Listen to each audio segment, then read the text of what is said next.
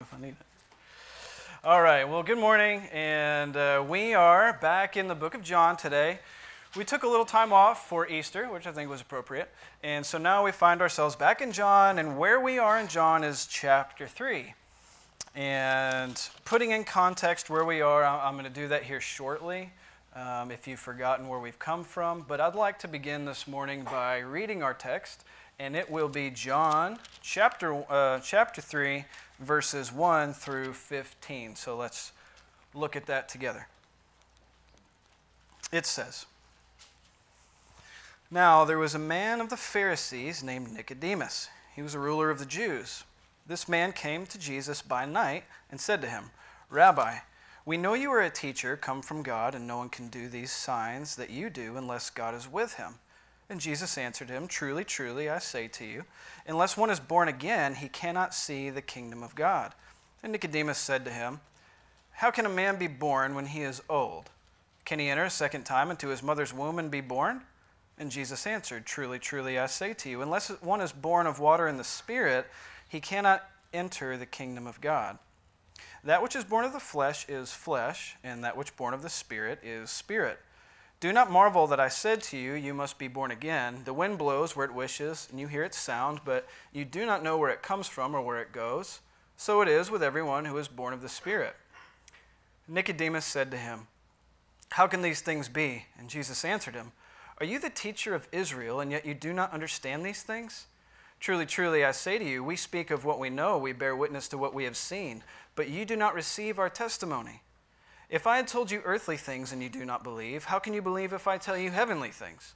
No one has ascended into heaven except he who descended from heaven, the Son of Man.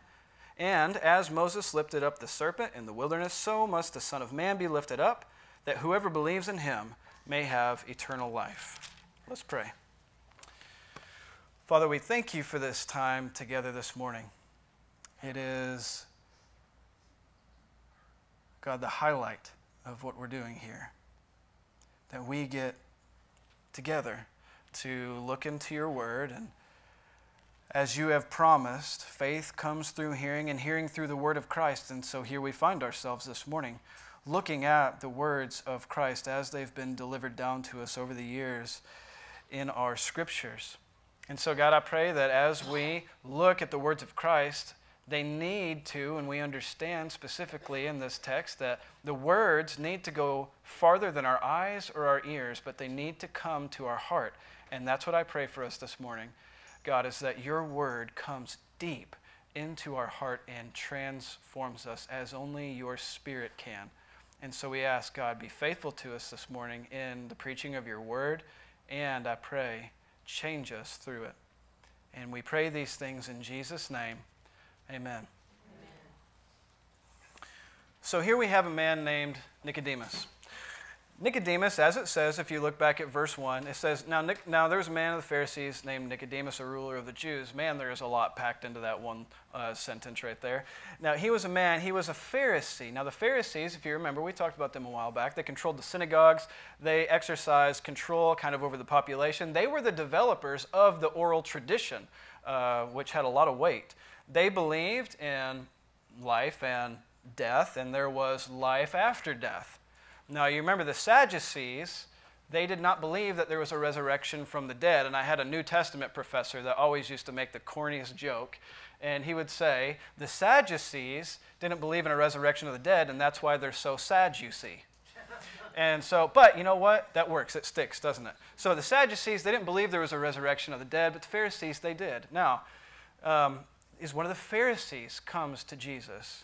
And now he was not just an everyday Pharisee, he was also a ruler of the Jews. Do you see that in your text?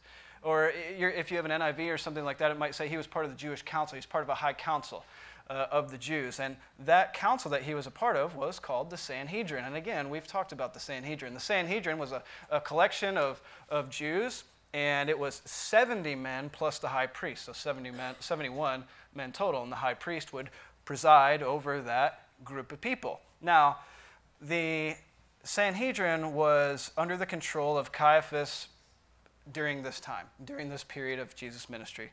The guy really in charge was Caiaphas. This group of people plotted to have Jesus killed. You can find that story in John 11. If you want to wait, here in a couple of years, we'll be in John chapter 11, and we can read about that story. But this group of people also plotted to kill Lazarus because his story was causing many to believe in Jesus. And they said, remember, Jesus raised Lazarus from the dead. Now, that's a big deal. Now, the story of Lazarus spreads, and the many people are coming to believe in Jesus because of the great thing that he did. And so this council that he was a part of gets together and says, let's just kill Lazarus, and we won't have to deal with that anymore. Sounds like a good idea, right? Well, it did to them. You can find that in John chapter 12. So we notice that he comes to Jesus how? By night.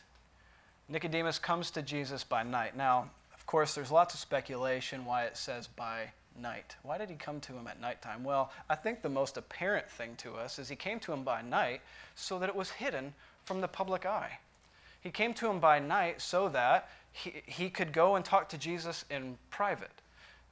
What did he want to know? Well, we'll get to that here soon. But I think it should be said that the fact that Nicodemus came does not mean that he represented the entirety of the Pharisees or of the Sanhedrin, but because it was at night, he was just representing himself. Even though I am a Pharisee, yes. Even though I am part of the high council, yes. But listen, just as a person, not as a title, but as a person, I just want to know, who are you exactly? And that's really what he's asking. Now, he says, if you continue on in verse 2 and following, he says, now, he calls him rabbi, teacher.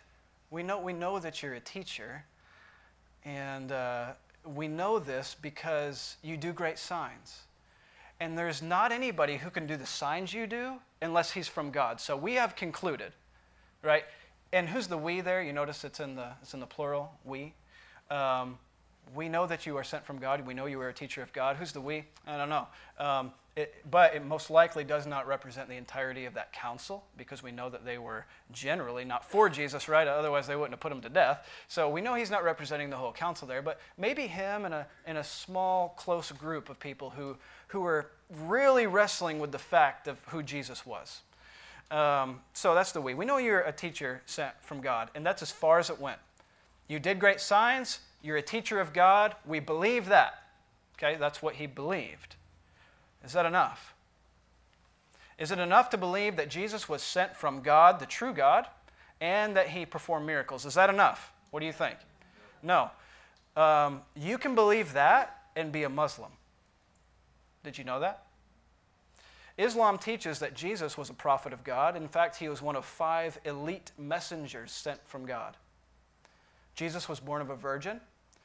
Jesus worked many miracles. Actually, they even have some that we don't have recorded. Imagine that. And Jesus will return to bring justice to the world, called the descent of Jesus. These are Muslim teachings about Jesus. It is not enough to believe that Jesus is a prophet sent from God. It has to go deeper. So for Nicodemus, his belief in Jesus, that he was sent from God based on his miracles, is not enough. Now remember, I told you I was going to put this in context. We look at the very last thing that Jesus said in chapter 2. Because what I want us to see is that Nicodemus is case and point of what Jesus had just said previously. All right, look at verses 23 through 25 back in chapter 2. So that's just before chapter 3 starts. It says, now, when he was in Jerusalem, he ate the Passover feast, and many believed in his name when they saw the signs that he was doing. So, just like Nicodemus, you're doing great signs, you must be a prophet sent from God. But was that enough? In verse 24, but Jesus on his part did not entrust himself to them because he knew all the people. Indeed, he didn't need anyone to bear witness about man, for he himself knew what was in man. In other words, what a surface level belief. Was that saving belief? Was that saving faith in Jesus Christ? Absolutely not. They had knowledge. Remember we talked about this last week, didn't we? They had knowledge of Jesus, but something was missing. You can believe that Jesus is sent from God. You can believe he was a great prophet, great words. You can believe that he was born of a virgin. You can believe that he did all these miracles. It's not enough. There has to be more. And let's continue looking at verse 3 now. Jesus answers and tells us what must be different then. What more do I need to do? Verse 3. Jesus answered him, truly, truly. The words there, amen, amen. Some of your translations might say, very truly, I tell you. He's just really emphasizing that what he's saying is very significant and very important. I say to you, unless one is born again, he cannot see the kingdom of God. And just remember that phrase right there, okay? He cannot see the kingdom of God unless he is born again. All right, verse 4, Nicodemus said to him, how can, and we get an insight into who Nicodemus was by this response, don't we? How can a man be born when he is old? Can he enter a second time into his mother's womb and be born? Maybe kind of a basic question, but listen, remember who this guy was. This guy was not your average run-of-the-mill ordinary guy off the street. He was not only a Pharisee, he was part of the Jewish high council. He was a teacher of Israel. This guy was not foolish. He was not dumb. Don't let his answer fool you. He is trying to trap Jesus into thinking that Jesus is the one that's a fool. Because he's saying, okay, I came to investigate who you were, and this is the answer you give me. How can a man be born a second time? Can he enter back into his mother's womb and just be born again? Let's look at Jesus' response to him. He says, truly, truly. Maybe let me phrase it this way. I say to you, unless one is born of water and the Spirit, he cannot enter the kingdom of God. First, he cannot see the kingdom of God. Second phrase, cannot enter the kingdom of God unless you are born again. He has rephrased the same point to Nicodemus, that in hopes that the teacher of Israel, because later that's what he's going to call him, are you the teacher of Israel? He's going to say, now maybe you'll understand this wording. You cannot enter the kingdom of God unless you are born of water and Spirit. Do you understand that? He's saying. That which is born of flesh is flesh. That which is born of the Spirit is spirit. Don't marvel at what I say to you. You must be born again. Because the wind blows where it wishes. You hear its sound, but you don't know where it comes from or where it goes. And so it is with everyone who is born of the Spirit. Born of the water and Spirit. Let's just look at that phrase right there, because that's very significant, isn't it? Jesus gives us a better understanding into this phrase. What does it mean to be born again? I don't need to go into that. Living where we live, you have all, without a doubt, heard the phrase born again. Right? And it's true, we must be born again. But let's understand it biblically. What does Jesus mean when he says born again? Well, you must be born of the water and the Spirit. What does that mean? What does it not mean? Let's clarify it just a little bit. Is Jesus speaking of two births here or one? Is he saying, just think about it, is he saying, and maybe this is the way you read it, unless you are born from your mother and from the Spirit, you cannot enter the kingdom of God? Okay? Water has a lot to do with birth. I won't go into those details, but water and birth go together. So is he saying you must be born of water, the natural physical way, and you must be born of the Spirit? Now that is the equation you need. Physical birth, spiritual birth equals kingdom, right? Is that what he means? I would suggest no. Or does he mean it this way? Does he mean that you must be born of water and the Spirit in the sense that you need the baptism of water and the baptism of the Holy Spirit in order to have true spiritual life in the kingdom? Is that what he means? Again, I would say no. That's not what he means. Because here's what those two phrases would mean. Unless a person is physically born and then spiritually born, he cannot be spiritually born. Well, that's kind of redundant. Unless he's spiritually born, he can't be spiritually born. Well, okay. So that you got to see that's not what it means. Or the other phrase, unless a person is baptized by water and then baptized by the Holy Spirit, you cannot enter the kingdom of God. Is that what it means? We've talked much about baptismal regeneration. Okay? If you don't understand that, you want more information about that, please, let's talk about that. Okay? Jesus is not preaching here that you must have water run over your body in order to be saved. and I'm going to prove this to you by a text that I'm putting on the screen. And we're not talking about baptismal regeneration here. What we're talking is, what does the text actually mean? Now remember who he's talking to. Who's he talking to? Nicodemus. Who was Nicodemus? Nicodemus was a teacher of the law. Nicodemus was a Pharisee. He was a teacher. He knows Scripture. All right? So, what was Jesus trying to say? Here's the text I want to bring to you. This is Ezekiel. Did we already miss a point in your notes? No, we haven't. No, we're good. I think. Normally I have a copy of the notes, okay, up here. I don't have it, so I'm not on track with you this morning. You're going to give me yours? Thanks. Thanks, Dwayne. Man, Dwayne is all right. Okay. No, we're good. Yeah, well, we're all right. All right, this is Ezekiel chapter 36, verses 25 through 27. I have two words highlighted here. Of course, they're very significant to our conversation. Let's see what it says. It says, I will sprinkle clean water on you. Who's the I talking? God. So that's probably important that we understand that. I will sprinkle clean water on you. You shall be clean from all your uncleanness, and all your idols I will cleanse you, and I will give you a new heart and a new spirit, and I will put it within you, and I will remove your heart of stone for flesh, and give a new heart of flesh, and I will put my spirit within you and cause you to walk in my statutes and be careful to obey my rules. What is happening in this situation? We have God using the imagery of water to show that there's going to be a cleansing. Is this cleansing external or internal? It is an internal cleansing. Is it done by water or the Spirit? It is done by the Spirit. So Jesus says, let me phrase it this way, Nicodemus, you teacher of the Scriptures. Do you remember this passage from Ezekiel 36, even though they wouldn't have referenced it that way? He said, do you remember this passage?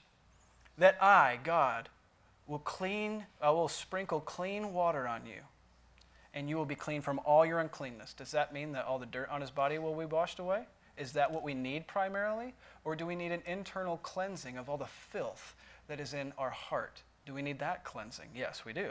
In fact, no, we don't even just need our heart washed. We need the entirety of our insides washed out and replaced with something new altogether, which is exactly what the Spirit of God does in the new birth. In the new birth, we have a new heartbeat.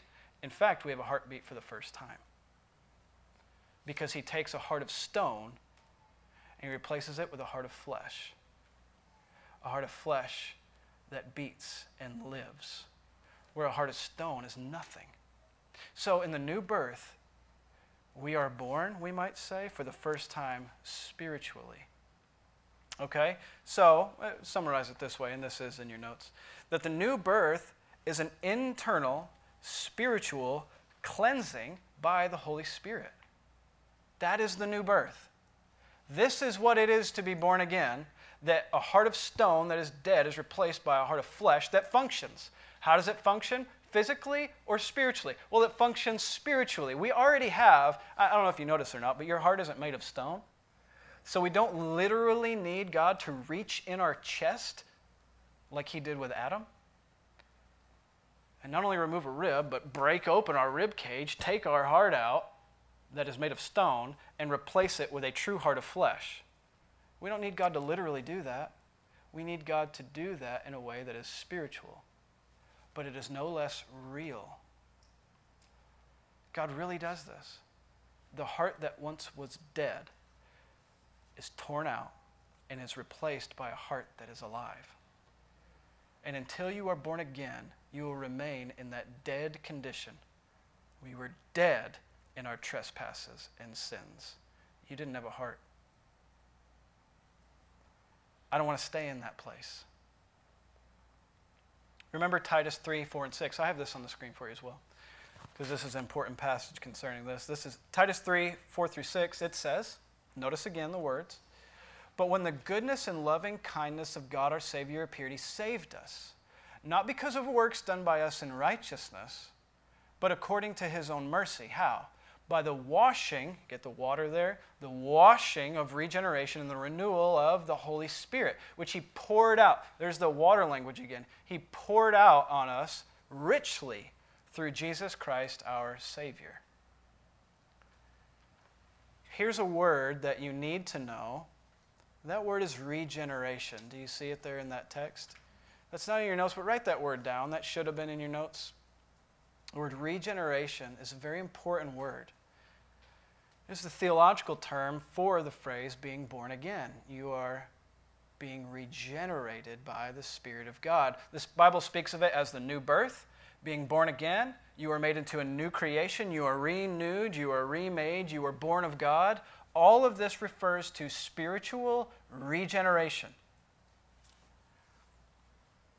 For example, Ephesians 2, 4 through 9. It says, "But God, being rich in mercy because of the great love that He loved us, even when we were dead in our trespasses," okay, there's the first state. "Even though we were dead in our trespasses, God made us alive together with Christ. And by grace you have been saved. You have been raised up with Him and seated with Him in the heavenly places. So that in the coming ages He might show the immeasurable riches of His grace and kindness towards us in Christ Jesus. For by grace you have been saved through faith, and this is not of your own doing. It is the gift of God, not a result of works, so that no one may boast." He continues on. He says, "That which is born of the flesh is flesh, and that which is born of the Spirit is spirit." Now, what does that little phrase mean? We're going to continue to talk about this new birth, but we're going to talk about it as Jesus lays it out for us. It is true that kinds generate their own kinds, right? However, Jane and Lena might want an animal to produce a different kind of animal. It's not going to happen. I remember when we had chickens and they laid eggs, and I remember Jane was real young, and we had the eggs, and she said, what do you think they're going to be? What are they going to be? Well, it's probably going to be a chicken, I would imagine, because chickens, after all, give birth to chickens. Not birth, they give eggs, but you know what I mean. Chickens give chickens. People give people. And this is how it works. Likewise, flesh can only give birth to flesh. Can the flesh give birth to spirit? No. But the spirit generates after its own kind. The flesh generates after its own kind. Therefore, the spirit gives birth to spirit. So what do we need in order to be born of the Spirit? We need the Spirit, right? We don't need flesh to be born spiritually. We need the Spirit to be born spiritually. This has so many implications. For Nicodemus in particular, he had worked his way up the ladder. He was part of the high council. There were only 70 guys plus the high priest part of this council. He has made it. There is nothing else that he can do by his flesh to be in the kingdom of God. In fact, he thought he was part of the kingdom of God.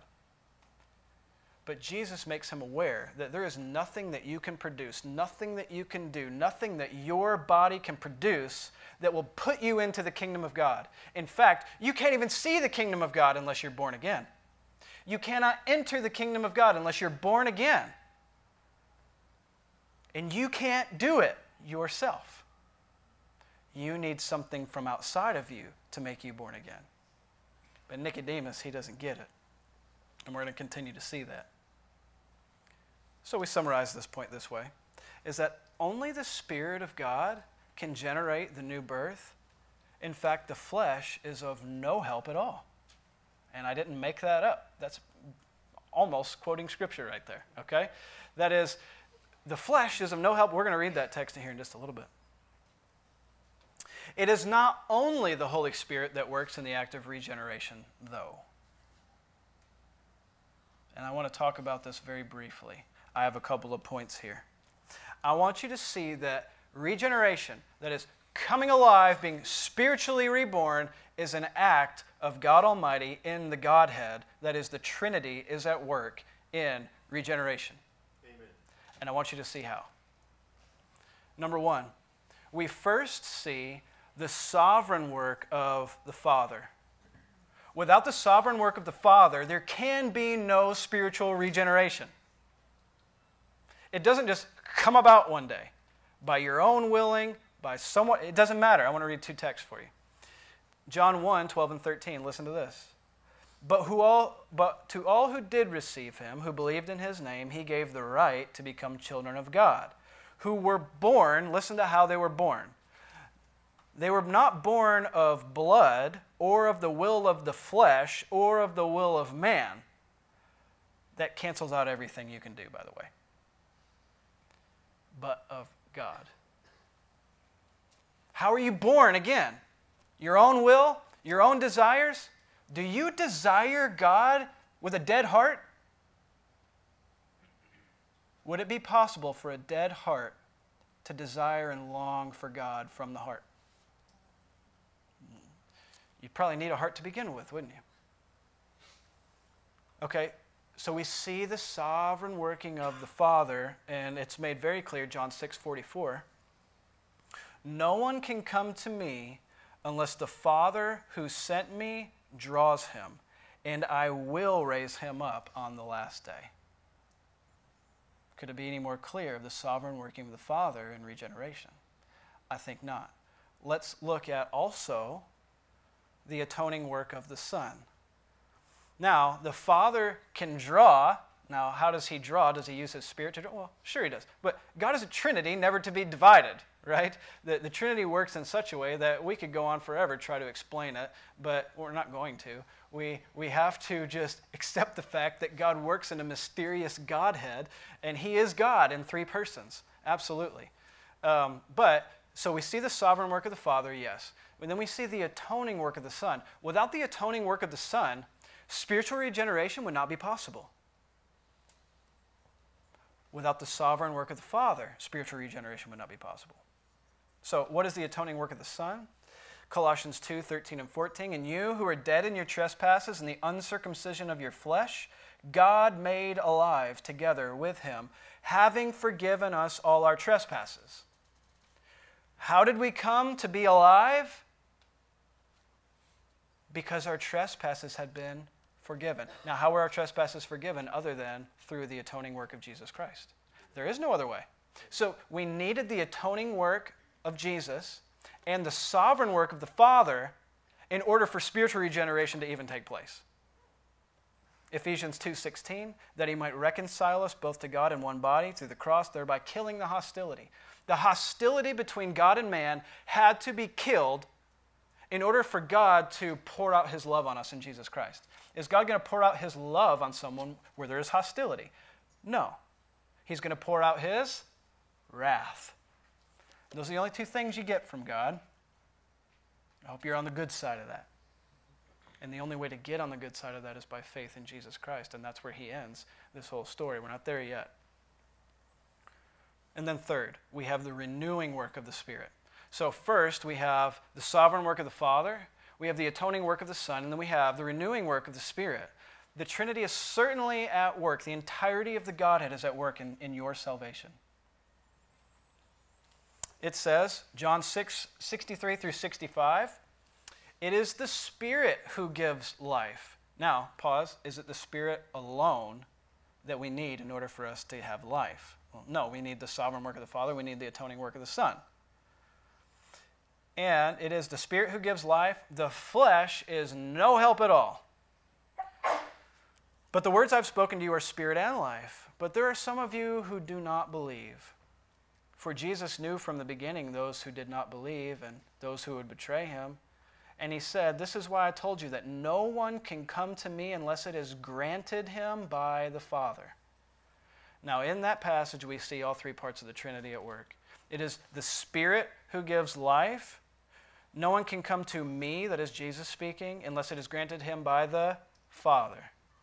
Okay? We see all three parts working together in order to make the new man, new woman. Right? To be born again of the Spirit of God, we need God. Now the wind blows where it wishes, and you hear its sound, but you do not know where it comes from or where it goes. So it is with everyone who is born of the Spirit. What does that mean? That sounds odd. It sounds like you're reading some kind of ancient poetry or philosophy or something. What is he even talking about? The wind blows where it wishes, and you hear its sound. You don't know where it comes from. You don't know where it goes. Okay, we all know that. We've kind of heard that before. So it is with everyone who is born of the Spirit. Now, stop. I get the illustration. How does that work with the people who are born of the Spirit of God, though? I get the fact that I can't see the wind. I don't know where the wind is going to come from, except, meteorologist kind of stuff. They kind of know a little bit. But even in that, they are making, predictions. But you got to come back to the time. Come back to the time of when this was written. You don't know where the wind is going to come from. Is it going to come from that way? Is it going to come from that way? Is it going to come from that way? Is it going to come at 2 miles an hour or 50 miles an hour? I don't know. You can't predict it. You can't change it. There's nothing you can do about it. And so it comes and so it goes, and there's nothing you can do about it. So it is with everyone who is born of the Spirit of God. You don't control the wind, but you see its effects. You don't control the Spirit, but you see its effects. You can't manipulate God. You can't twist God's arm to change his mind. If you were here for Secret Church, you understand that a little more now, I think. That was great. If you missed that, you really missed something, by the way. So it is with the work of God on regeneration. You cannot manipulate the work of God, but you can see the evidence of him working everywhere. The flesh is of no help at all. Not the will of man, the will of the flesh, but it's of God. These things are undeniable, and they're very clear in Scripture.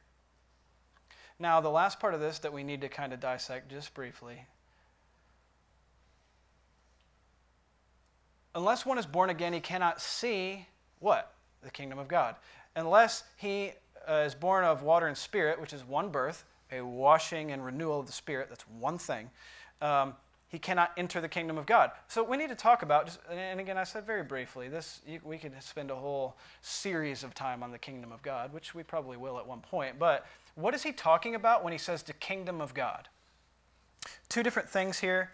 Number one, when we talk about the kingdom of God, we can talk about the universal kingdom of God in the sense that the Lord, as Psalm 103:19 says, the Lord has established his throne in the heavens and his kingdom rules over all. In one sense, then, the universal kingdom of God is everywhere because everything bows to his sovereign rule.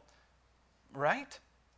Who is there when God acts that can come against him and say, you can't do that, God? Well, that would mean that he is a sovereign ruler. Right? This is his kingdom. Go back and read the book of Job to familiarize yourself with even the most powerful of demonic activity. They needed the permission of God Almighty to work. You cannot just do whatever you want to do in God's kingdom, but you bow to his rule continually. But that's not the kingdom he's talking about here because we already live in that kingdom. So there's a different part of the kingdom of God. So what part of the kingdom must we enter into? I'm already part of God's kingdom, but there's a different part. Just like I'm a child of God, but I'm not a child of God, when we've had that conversation. Everyone's a child of God because you are born of God, but in a sense you are not a child of God because you weren't born of God, right? In a different way. There is one fleshly way, and there is one spiritual way. So he's talking about a spiritual kingdom here, right? He's not talking about the universal kingdom. He's talking about the spiritual kingdom of God, which not everybody is a part of, by the way. There is another kingdom of God that you must be born into. Colossians 1:13, he has delivered us from the domain of darkness and he has transferred us to the kingdom of his beloved Son.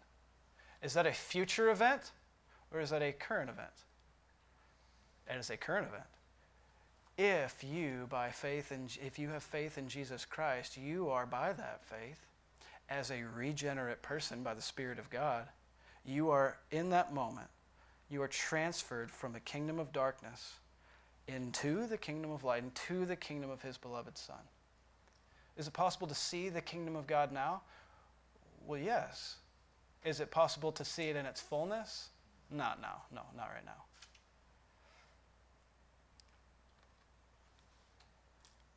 The church is the community of the kingdom, but not the kingdom itself.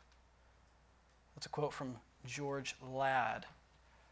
I thought it was very helpful in understanding this. The church is not the kingdom. We are born into the kingdom. The kingdom is God's rule, and we are the community who submit to his rule, right? Spiritually. Now, the Catholic Church views the church as the kingdom itself, and that plays itself out. We see that working, don't we? But we are not the kingdom itself. We are born into the kingdom. The church lives under the rule of God in his kingdom. So we can see it, we can feel it, yet we, and this is in your notes, we experience today what is called the already not yet tension of the kingdom of God. I have a quote here from John MacArthur. Someday Christ will return to earth and reign in his kingdom. In the meantime, he rules in the hearts of all those who love him. Is Christ ruling and reigning now? Well, yes. Will he rule and reign again in the future? Yes. That's the tension. Well, he's ruling, then why is there still sin? Right. That's part of the tension. It's hard to come to terms with that tension, isn't it? And by the way, whether you think of the kingdom here, there's a couple eschatological differences here, how you view the end times, but either way, no matter where you fall on those lines, you admit that Christ is ruling, that he is the risen Savior and Lord, the King of kings. All right, Jesus even said, if I do works among you, then the kingdom of God has come among you. And you see it, but you might not be able to see it. That is, unless you're born of God, unless you're born again. Remember about this kingdom, 1 Corinthians 15:50. I tell you this, brothers, flesh and blood cannot inherit the kingdom of God, nor does the perishable inherit the imperishable. We need to keep going here. Verse 9. Oh, we got a few verses to go here, don't we? Verse 9. Nicodemus said to him, how can these things be? And Jesus answered him, are you the teacher of Israel, but you do not understand these things? Truly, truly, I say to you, we speak of what we know and bear witness to what we have seen, but you do not receive our testimony. If I have told you earthly things and you do not believe, how can you believe if I tell you the heavenly things? Now, it will be said here that Nicodemus does not understand. Why? Because spiritual realities are spiritually discerned, and those who do not have the Spirit of God cannot discern spiritual matters. 1 Corinthians 2, 10 through 14 tell us a great deal. Verse 12 specifically says, now we have not received the Spirit of the world, but the Spirit who is from God, that we might understand the things freely given to us by God. Are there times when there's a spiritual reality, but you don't get it? Yes. I hope you admit that the answer is yes to that. You don't understand all spiritual realities, whether you want to think you do or not. I don't understand them. You don't understand them. There's not anybody who understands them, but Jesus did. How is it that a man can understand all of these heavenly things? Well, he tells us in verse 13. No one has ever ascended into heaven except he who descended from heaven, the Son of Man. How is it that Jesus knows all these spiritual heavenly realities? Well, that's where he came from. If anybody has insight into these things, it is the one who lived there from eternity past. And he came to heaven to open our eyes to the spiritual realities that always have been. And he came to make a new way that our heart of stone might be turned into a heart of flesh. And so at the end, he begins to tell Nicodemus, here's how this must happen. He's saying, I have a claim on heavenly realities that you don't have, even as the teacher of Israel, as you call yourself.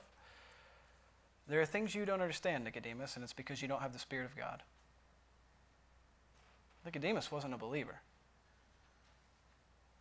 in the sense that he was born again by the Spirit of God. He says, you don't understand, you don't see it, you don't get it. Let me tell you how this works. Verse 14. And as Moses lifted up the serpent, in the wilderness, so must the Son of Man be lifted up, that whoever believes in him may have eternal life. Now we need quickly to go and reference this story. Turn with me to Numbers chapter 21. Numbers chapter 21, and we're going to look at verses 4 through 9. Because if you don't know how Moses lifted up the serpent in the wilderness, you're not going to understand what he's saying, that Jesus must be lifted up just like Moses lifted up the serpent in the wilderness. So it's a very short story in the Old Testament. It's verses 4 through 9. Let's just read those verses and see what happened. Numbers 21, 4 through 9. From Mount Hor they sent out by the way of the Red Sea to the ground of the land of Edom, and the people became impatient on the way, as they normally did. And the people spoke against God and against Moses. Why have you brought us out to Egypt to die in the wilderness? For there is no food, no water. We loathe this worthless food. And the Lord sent, here's a big part, the Lord sent fiery serpents among the people, and they bit the people. And many of the people of Israel died. And the people came to, by the way, fiery is a reference to their venom. Okay, they weren't like snakes on fire. Verse 7. And the people came to Moses and said, we have sinned, for we have spoken against the Lord and you. Pray to the Lord that he may take away the serpents from us. And so Moses prayed for the people. And the Lord said to Moses, make a fiery serpent, set it on a pole. Everyone who is bitten, when he sees it, he will live.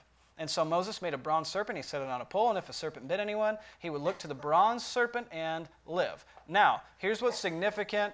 Moses prayed for the people. What did the people ask Moses to pray for?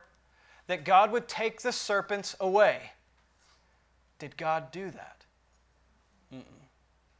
No, he made a different way, didn't he? I want to encourage you today because here's the first option.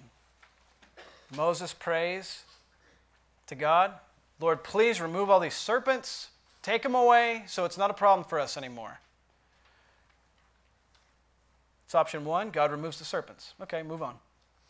Here's option 2, though. The people say, remove all the serpents from us, and God says, no, I'm not going to do that. Because remember, the Lord is the one that sent them. Okay, they didn't just happen upon them. We see the active hand of God sending serpents to bite people so that they might die. So option 2 is God is not going to remove the serpents, but instead he's going to create a cure. And what is the cure? By just simply looking at a bronze serpent on a pole. What a weird resolution to that. Here's what I want you to do, Moses. By the way, did any of this catch God off guard? Did God know what he was doing? Did he already want to create this bronze serpent on a pole? Yes, and so this was his way of creating that. He said, I want you to take this bronze serpent, put it on a pole, and I want you to lift it up. Crazy happenstance that happens to be how Jesus was lifted up on a pole, right? Well, no, again, God knows what he's doing here. He is creating a picture of the crucifixion of Jesus Christ many years before it happened. And he's saying, if you just look and believe, you will be healed. And just as the snake was raised up on a pole, so Jesus will be raised up and has been raised. And if you just look to him in faith, you will be healed. So you might ask, why doesn't God just take all this sin away? Why did God even create sin, like the ability for us to sin in the first place? Why did God create the trees of the knowledge of good and evil? Or the tree, the knowledge of good and evil, and the tree of life. Why did he create that tree? God, couldn't you just have bypassed a lot of really bad stuff if you had just not created that tree? Did God know what he was doing when he created that tree? Amen. Absolutely. Did God know what he was doing when sin entered the world? Absolutely. God has so determined, and we don't have an answer for this. We don't really have a good answer, but we have a general answer that must do. God has so determined that sin entering the world was the way that he could receive the most glory from mankind. Do not question him on that. Who are you to question God? God, why don't you just take all this sin away? Because if God were to just take the serpents away, take sin away, would you have to continually look to the Son? Would you have to continually rely on him every day of every moment? I was bit again today by sin. I was bit again. So where do you need to look? Look to the Son. You're going to leave here. You're going to be bit by sin again. Where are you going to look? Look to the Son. And if sin was just gone, when would you look to the Son? You wouldn't have any reason to look at the Son.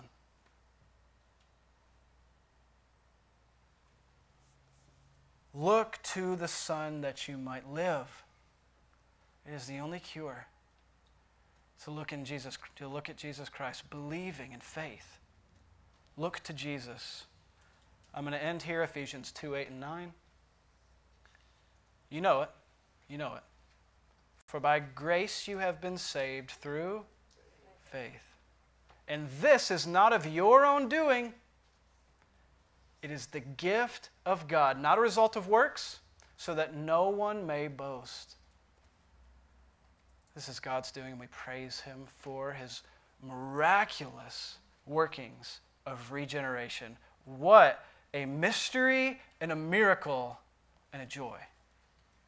Let's pray. Father, thank you for what you have